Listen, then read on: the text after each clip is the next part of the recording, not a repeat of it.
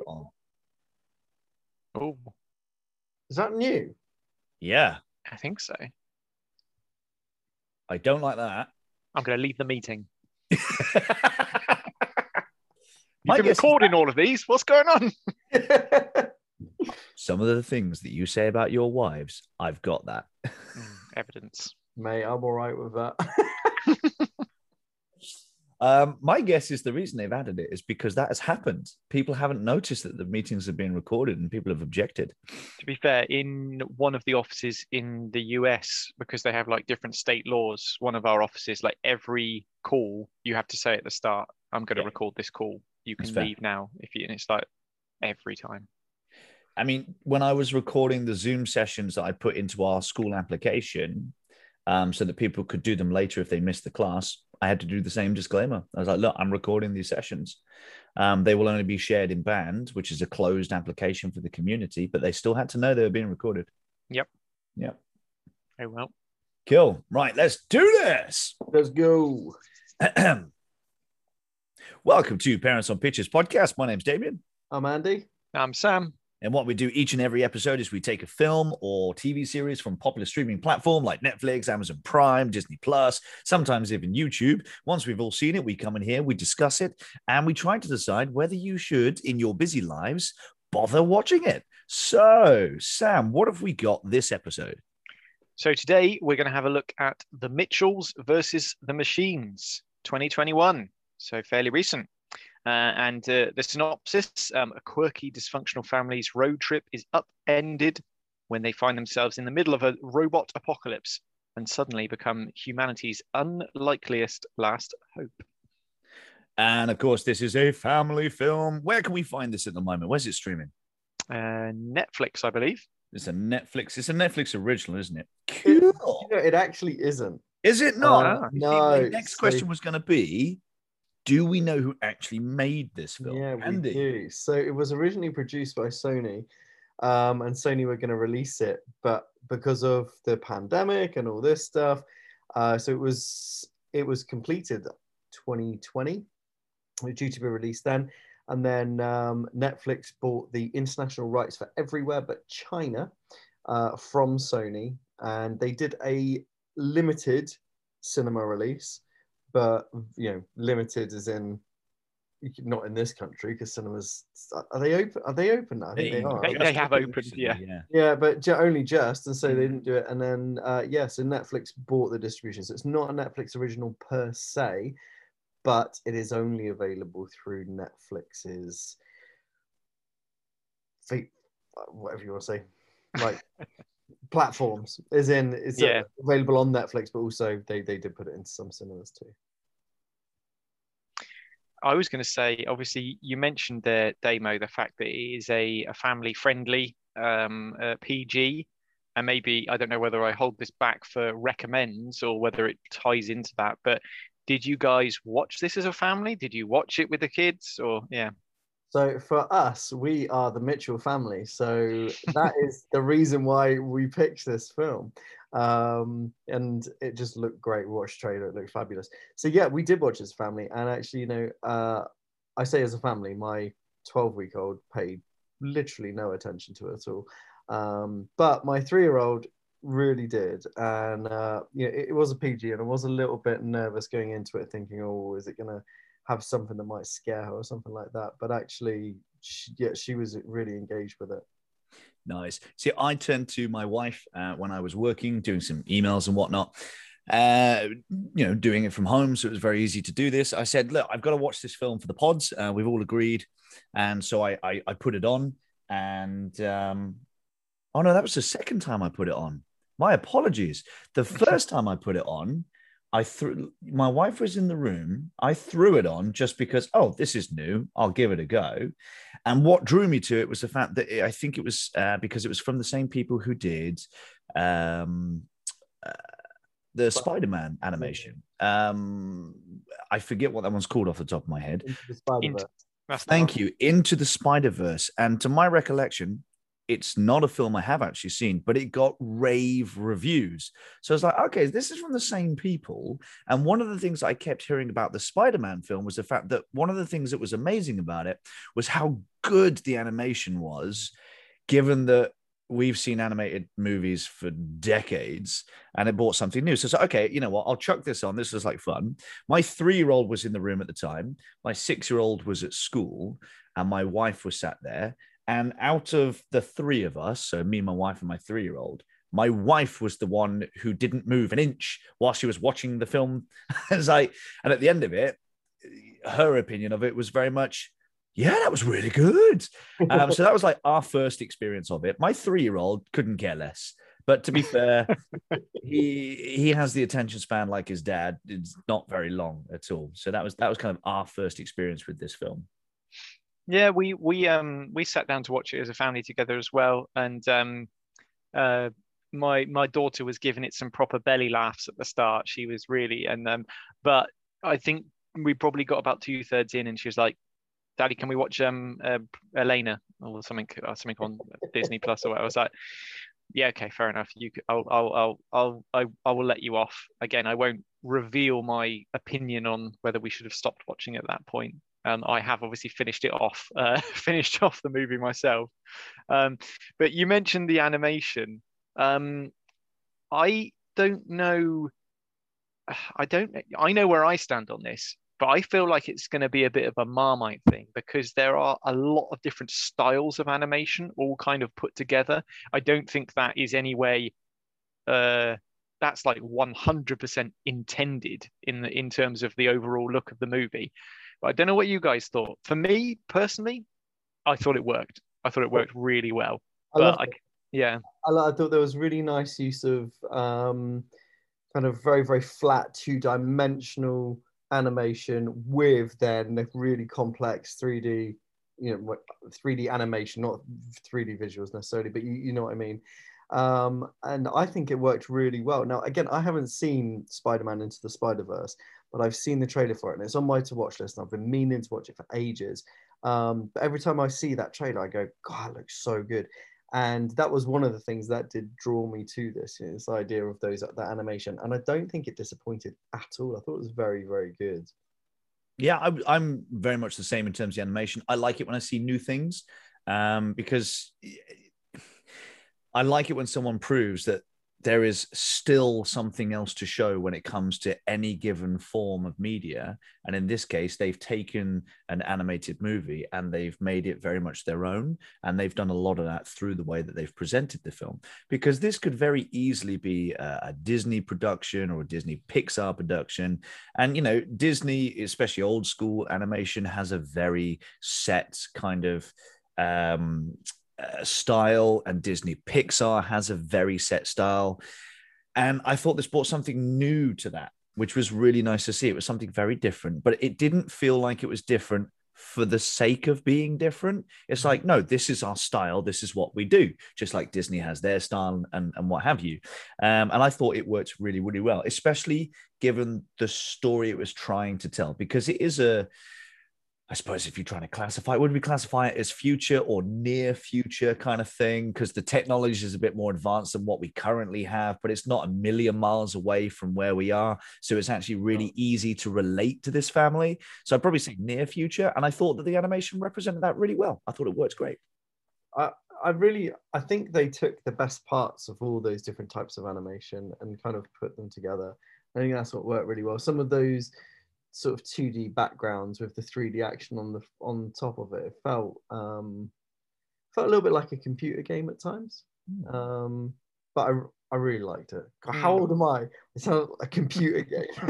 A TV game. A TV game. I put something out on Facebook the other day, and I used the term video game. Oh. Yeah, somebody who didn't know me said, "Was this written by like a 60-year-old?" And I'm like, "Dude, I'm in my 30s, but I take your point. Yeah, okay, video game is quite. I still call them video games, but that's probably adding fuel to the fire, to be honest. Yeah. My daughter calls them video games. She says, so I don't know where she gets it from, but sometimes I'll turn my PlayStation on. She'll go, "Are you going to play your video games?" I'm like, "Are you my grandma? Like, what happened there?"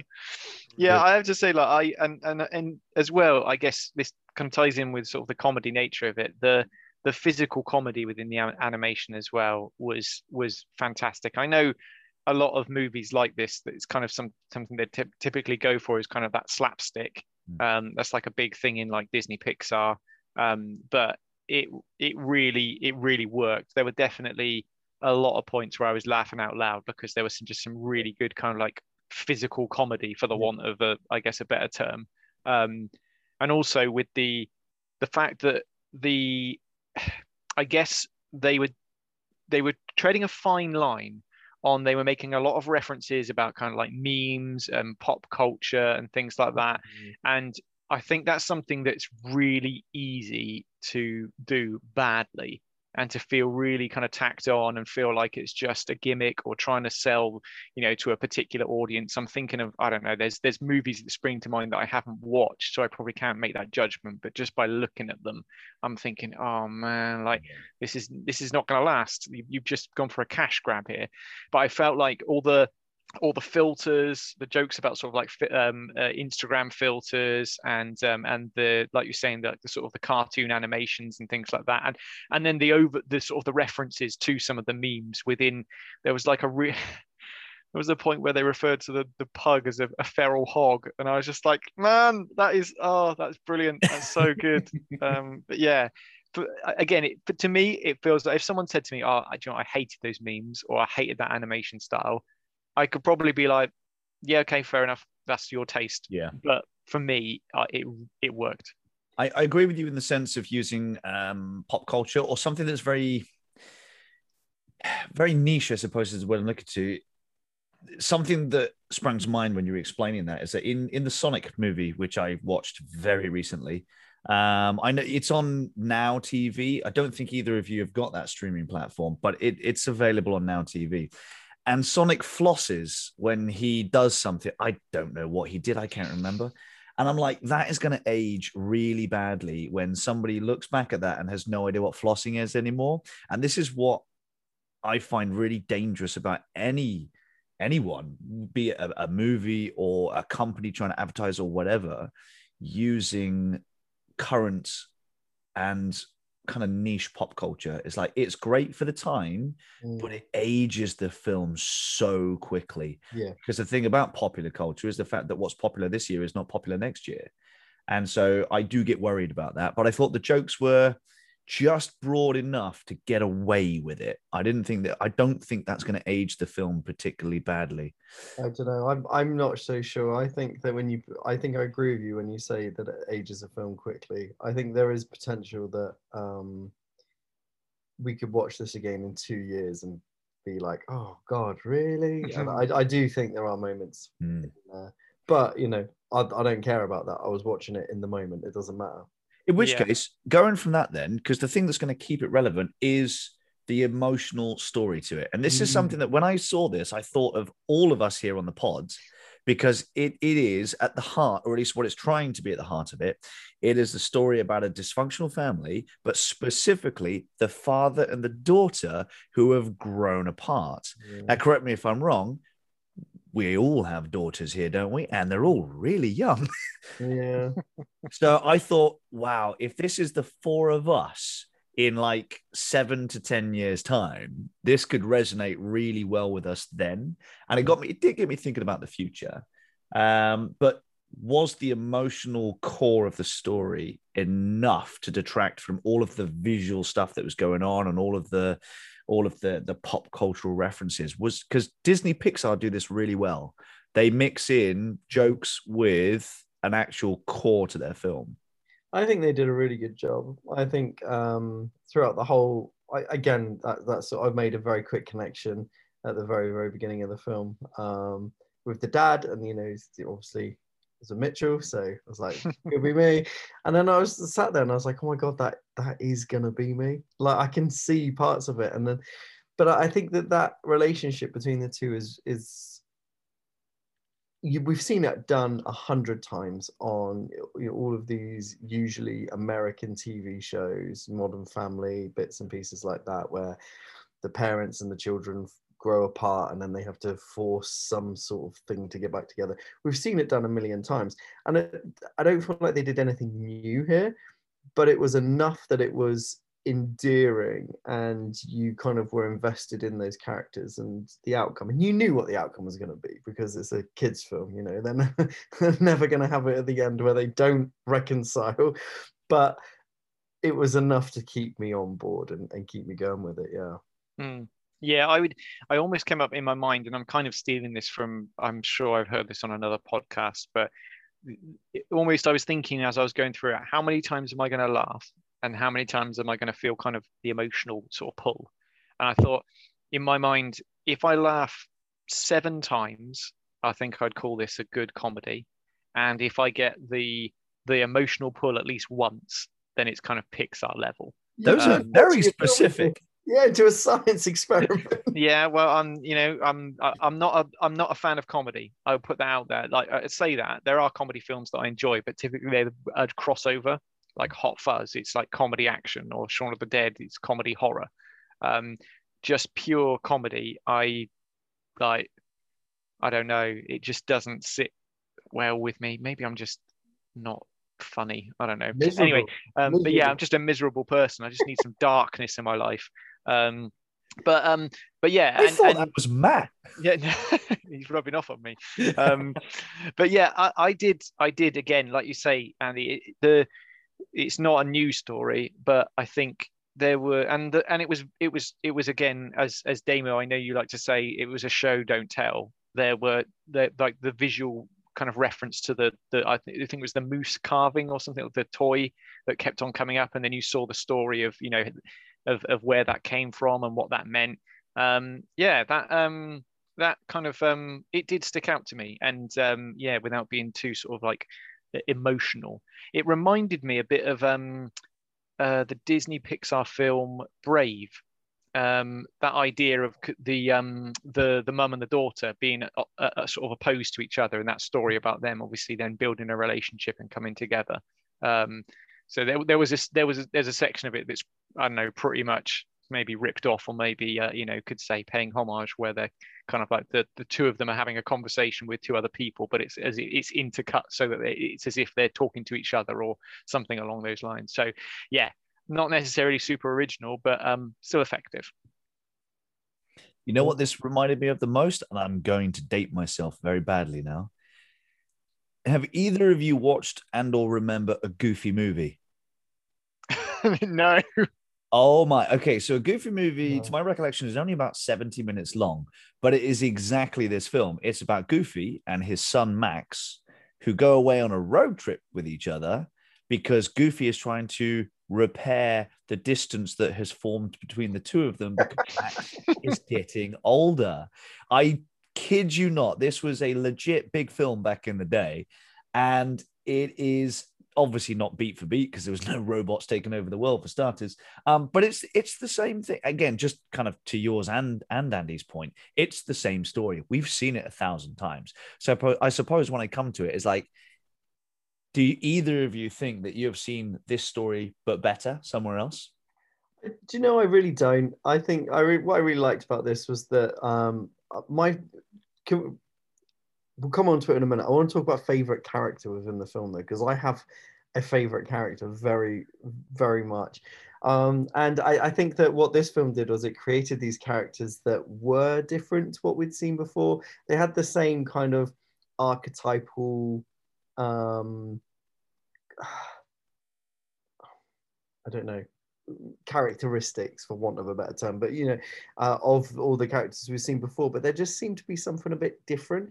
You know, even the pug, you know, all of these stories have got some sort of like dog or some sort of pet that comes along on the adventure with them, but this was just wicked. This little pug that was just, and it didn't really do anything. It was all in facial expressions and all that sort of stuff. And it was brilliant. The bit where it's strapped to the front of the car at the end, I was just like, that's amazing.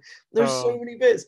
And I just think they did that really well. So is the pug essentially this movie's version of the squirrel from Ice Age? Yes, yes, exactly that. 100%. Yeah, I think, and not badly either. Sorry, that is not a criticism. I agree with you. I loved the pug. I thought it was hilarious. Not my yeah, favorite character though. well, I don't know. He's up there for me. I thought that again, it's one of those things where like having a pug as kind of your mascot almost that feels like it's overplayed. It's kind of done.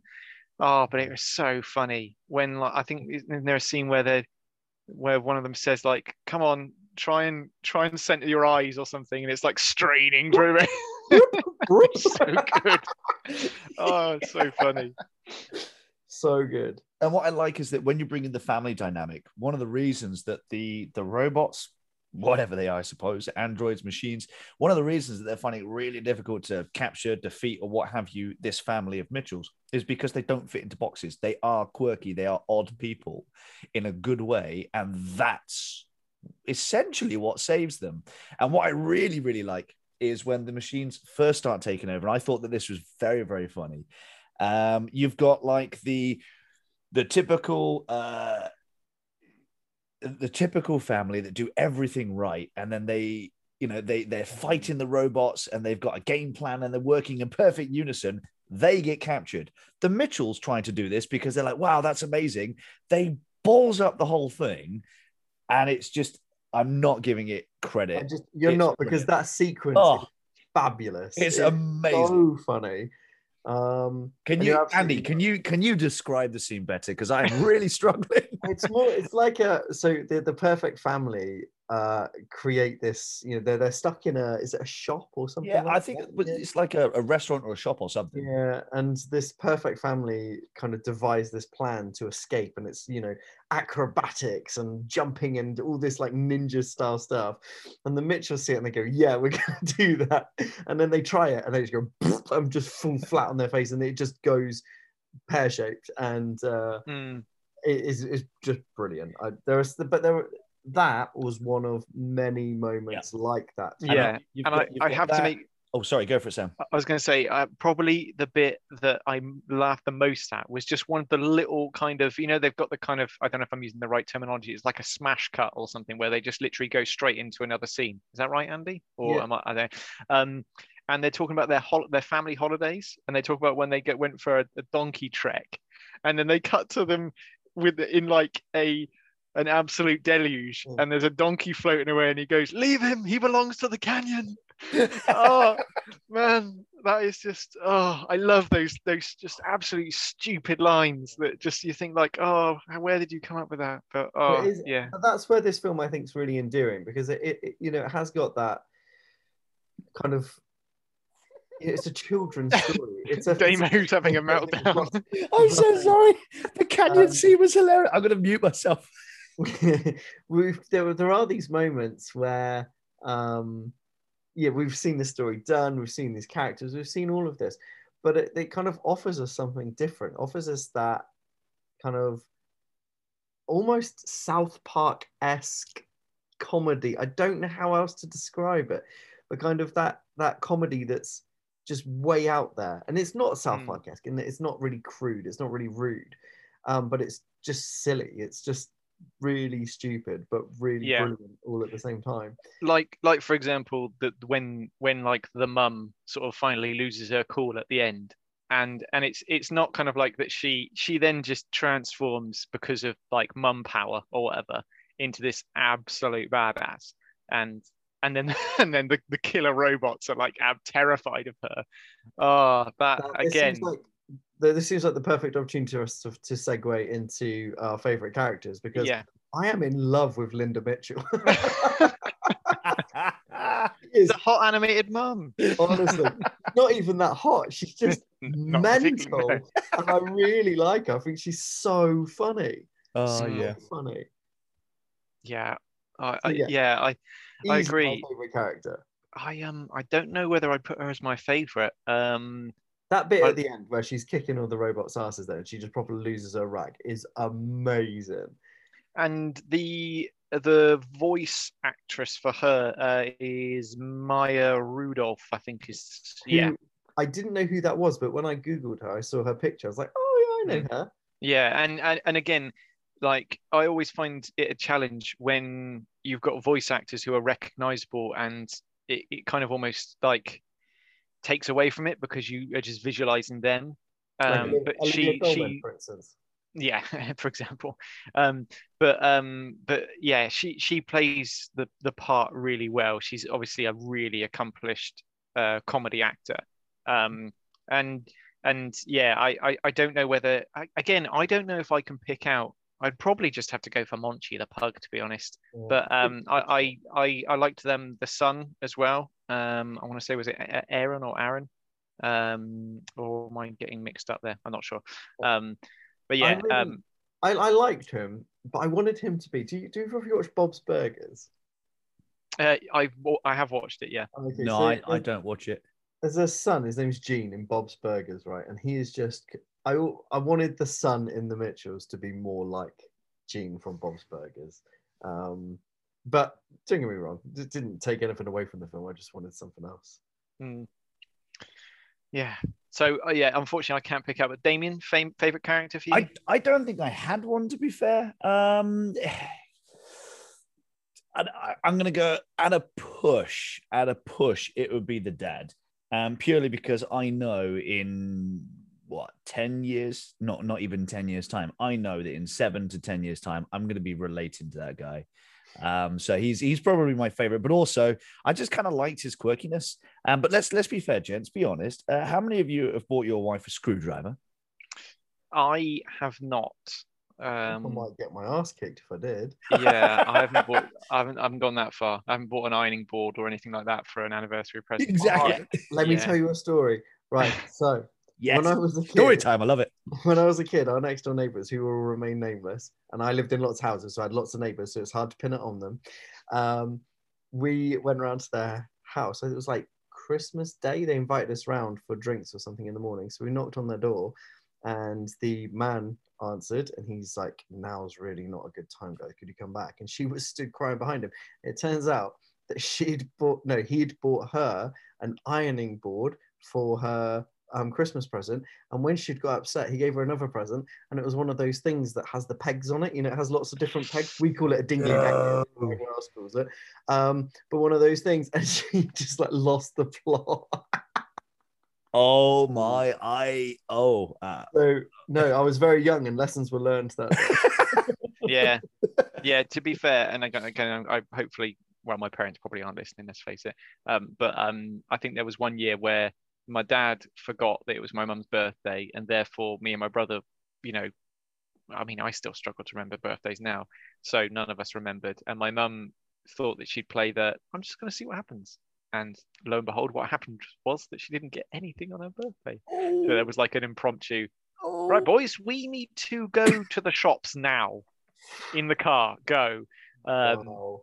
We've never forgotten Mum's birthday ever since. So, yeah, lessons were learned. Yeah, lessons were learned. Again, on what's it? Rick Mitchell. I think probably the archetypal scene, and it kind of comes obviously at the end of the movie, is the when he has to search for a video on YouTube.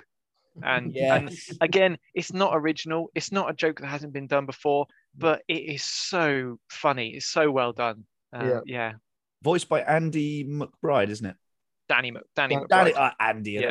And I'm talking to Andy. That's done by Danny McBride, who again another comedian actor. So they've really gone for range in their voice actors for this one, because as we know, comedians are well versed in bringing that range, and I think that was a smart play. I thought their energy in this film was deeply frenetic and just non-stop. Absolutely chaotic the whole way through. 100%. I thought Olivia Colman's casting as the voice of the Alexa style. Was it Pam? Is that Pal? Pal. The character's name. I thought that was a bit weird. Like, Olivia Colman's kind of a big deal, and I don't know, she just felt really weird. It's like, I don't know. It is one of those ones where I was just sat there thinking, who am I listening to? Yeah. And then had to go on IMDb and go and look at the cast. So yeah, again, they're probably people that, they've probably gone for a bit of star power there. it's not a bad one for her to do. It's not, I guess, but it's yeah. to do, isn't it? But it Mm. was, I don't know. Although I thought that she had one of the best jokes in the, or one of the best physical jokes in the whole thing, is when she tells her minions to put her on the table so that she can buzz herself. And we've all experienced that. You place your phone on the table and it buzzes so loud, it literally looks like it's about to buzz off and commit suicide by dropping on the floor. And it's just those little touches that I really appreciated, because I'm like, that takes some thought. Mm-hmm. And I think that's kind of what separates it from just your generic pop culture kind of like tie-in. It's like, hey kids, we're really cool, to actually not use a cool term. We're really cool. Look at what we know in terms of your age range. But that was something. Those are the types of jokes where I'm like, oh yeah, okay, that was actually quite clever. Well done, movie. I thought they did really well. I don't know about you guys, but I'm pretty much ready to wrap this up. I mean, it's going to be a short one. I feel like it's going to be fairly obvious. I don't know about you. Has anyone got anything else you want to say? Well, I was only going to mention that I thought the giant Furby was hilarious as well. Oh God, yes. That was really, like, we've got one, not a giant one, but one of these Furby things that, like. Did you get one back in the day, like originally? No, because they came out when I was about 13, 14. Yeah, so they grew out of Tamagotchis, didn't they? I mean, not literally, but like. Well, they could have done. God knows.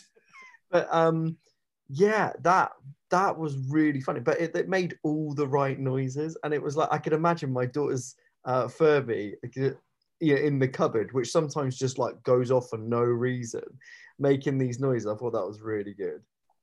One thing I did want to mention, because it seems to be a topic that often crops up on the podcast. What did we think of, if we can remember it at all, the music? Yeah, so I didn't. So I've watched this twice now. And first time, I didn't think about the music. When I was watching the second time, I was very conscious of it because of the podcast. And so I was listening out for it going, oh, okay. I thought it was very good. I thought it was very good. It was fine. It didn't stand out. It didn't blow my mind, but it was, it was good. Yeah, I think that, thinking back to it, it touched again some of the right themes that had kind of almost a sort of Stranger Things synthy vibe to it at points, kind of tying in with sort of almost sci-fi kind of, I don't know, genre that it's going in for. And again, I guess it ties into the whole meme thing. I'm not going to make an attempt to sing the song or even know what it is. I think it's Rihanna who then has that sample from like an internet meme from years ago. And I guess there's a point, actually. The memes that are in the film are not new. Which is, part of me wonders, maybe it does stand the test of time if they're tapping into some of these things that are kind of just embedded in our cultural mindset. But I don't know.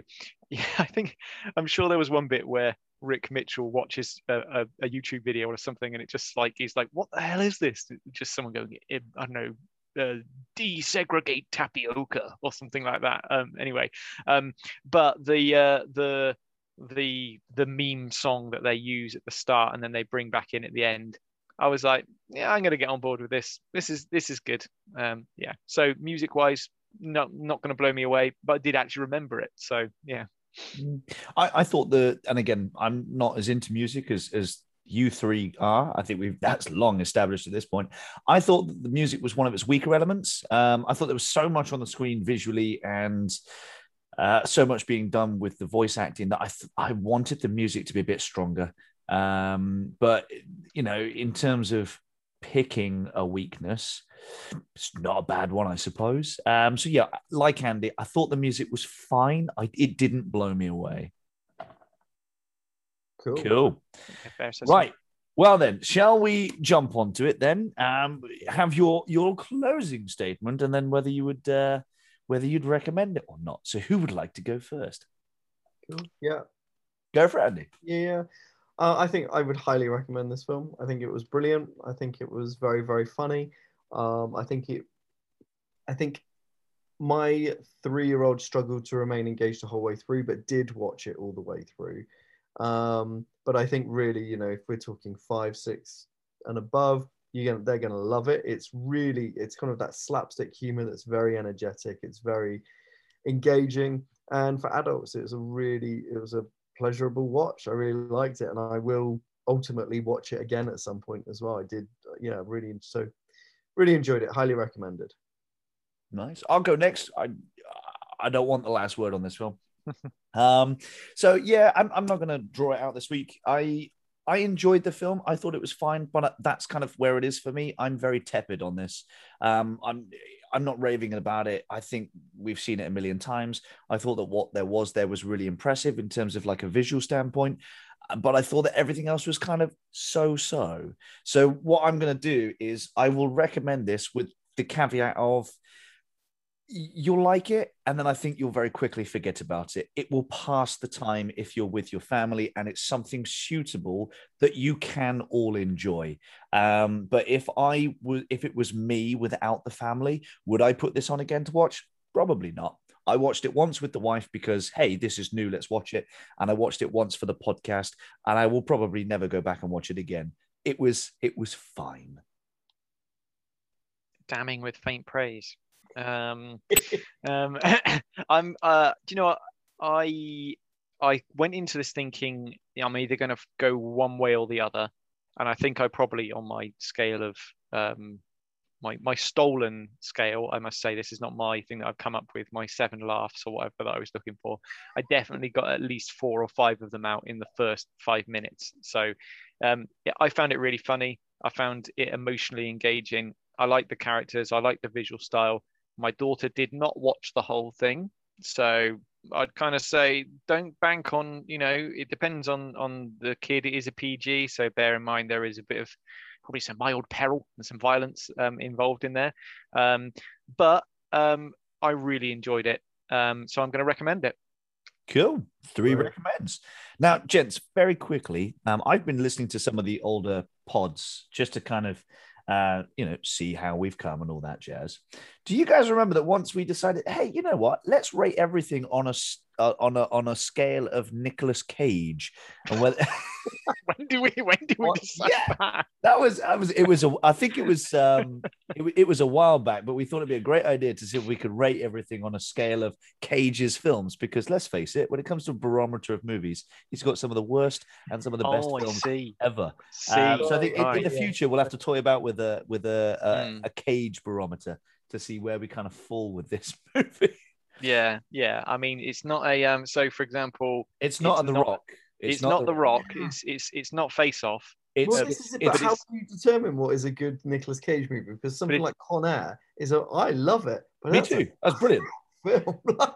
Well, in comparison to, I don't know, I haven't watched them, but let's say the sequel to Ghost Rider. Oh, I would imagine that's just Ghost Rider. Or just Ghost Rider.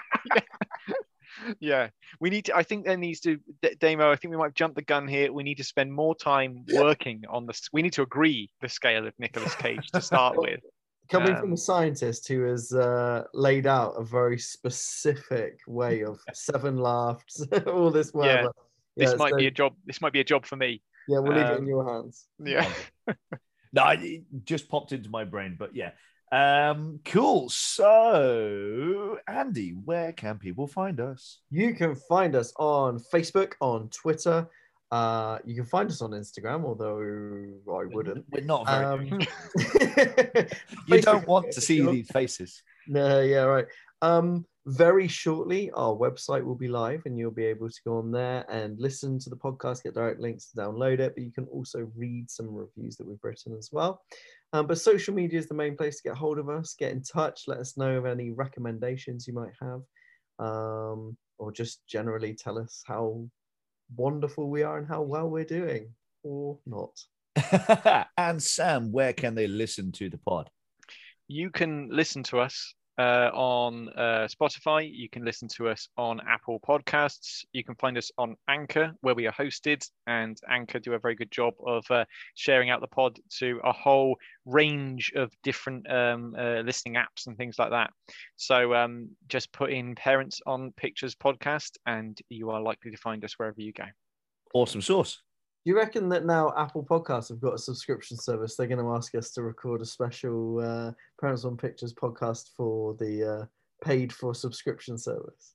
I think the after dark version. I'm going to date myself here. I'm thinking of like GWR Radio back in the day, Late Night Love with Graham Torrington. Oh, I remember that show. Oh my God. Yeah. I think we need to do like the CD kind of darker version of Parents on Pictures. Yeah. What are we doing? I'm not covering reviewing porn. I'm not doing it. The closest was really messy. The closest that I will ever get to that is if, and my God, you would have to hold a gun to my head if they put the 50 Shades trilogy. Is it a trilogy? On Netflix or something. That's the closest I'll get. It's not. Well, I mean, that is the type of thing that I think one of the things we've all said on this podcast is that it encourages us to watch things that we wouldn't watch otherwise. I wonder where you were going with that. I just don't. I mean, if one of you wants to pick it, then I guess I don't. And no. So is that 50 Shades or Star Wars? Star Wars. Oh, there we go. Good man. Yep. Right. So Rogue One next week, is it then? Good. Right. No, honestly, I don't get 50 Shades. Like that to me is like. Anyway, this is not a 50 Shades review. I can't make a comment. I haven't read the books. I haven't watched the movie. No, neither have I. No, that's what I mean. Yeah, I don't see the appeal with it. Like it's. There's a whole internet full of porn. Why are you going to Netflix for it? Yeah, 3 for 3. I've not seen, I've not read, so I don't know, but it doesn't appeal to me. So yeah. So if you give us a 5-star review, we will watch 50 Shades of Grey. But just put it out there. But we're going to put it behind a premium service paywall. So to listen to it, you're going to have to go onto Patreon and donate some cash so that we can live a life of riches and luxury. Yeah. Anyway, I think we've all lost the plot. Are we all a bit tired this evening? We might possibly be, yeah. I'm getting that vibe. Anyway, so let's finish it there. Ladies and gentlemen, we have been a very bizarre finish to Parents on Pictures podcast. Take it easy. Bye-bye now. Bye.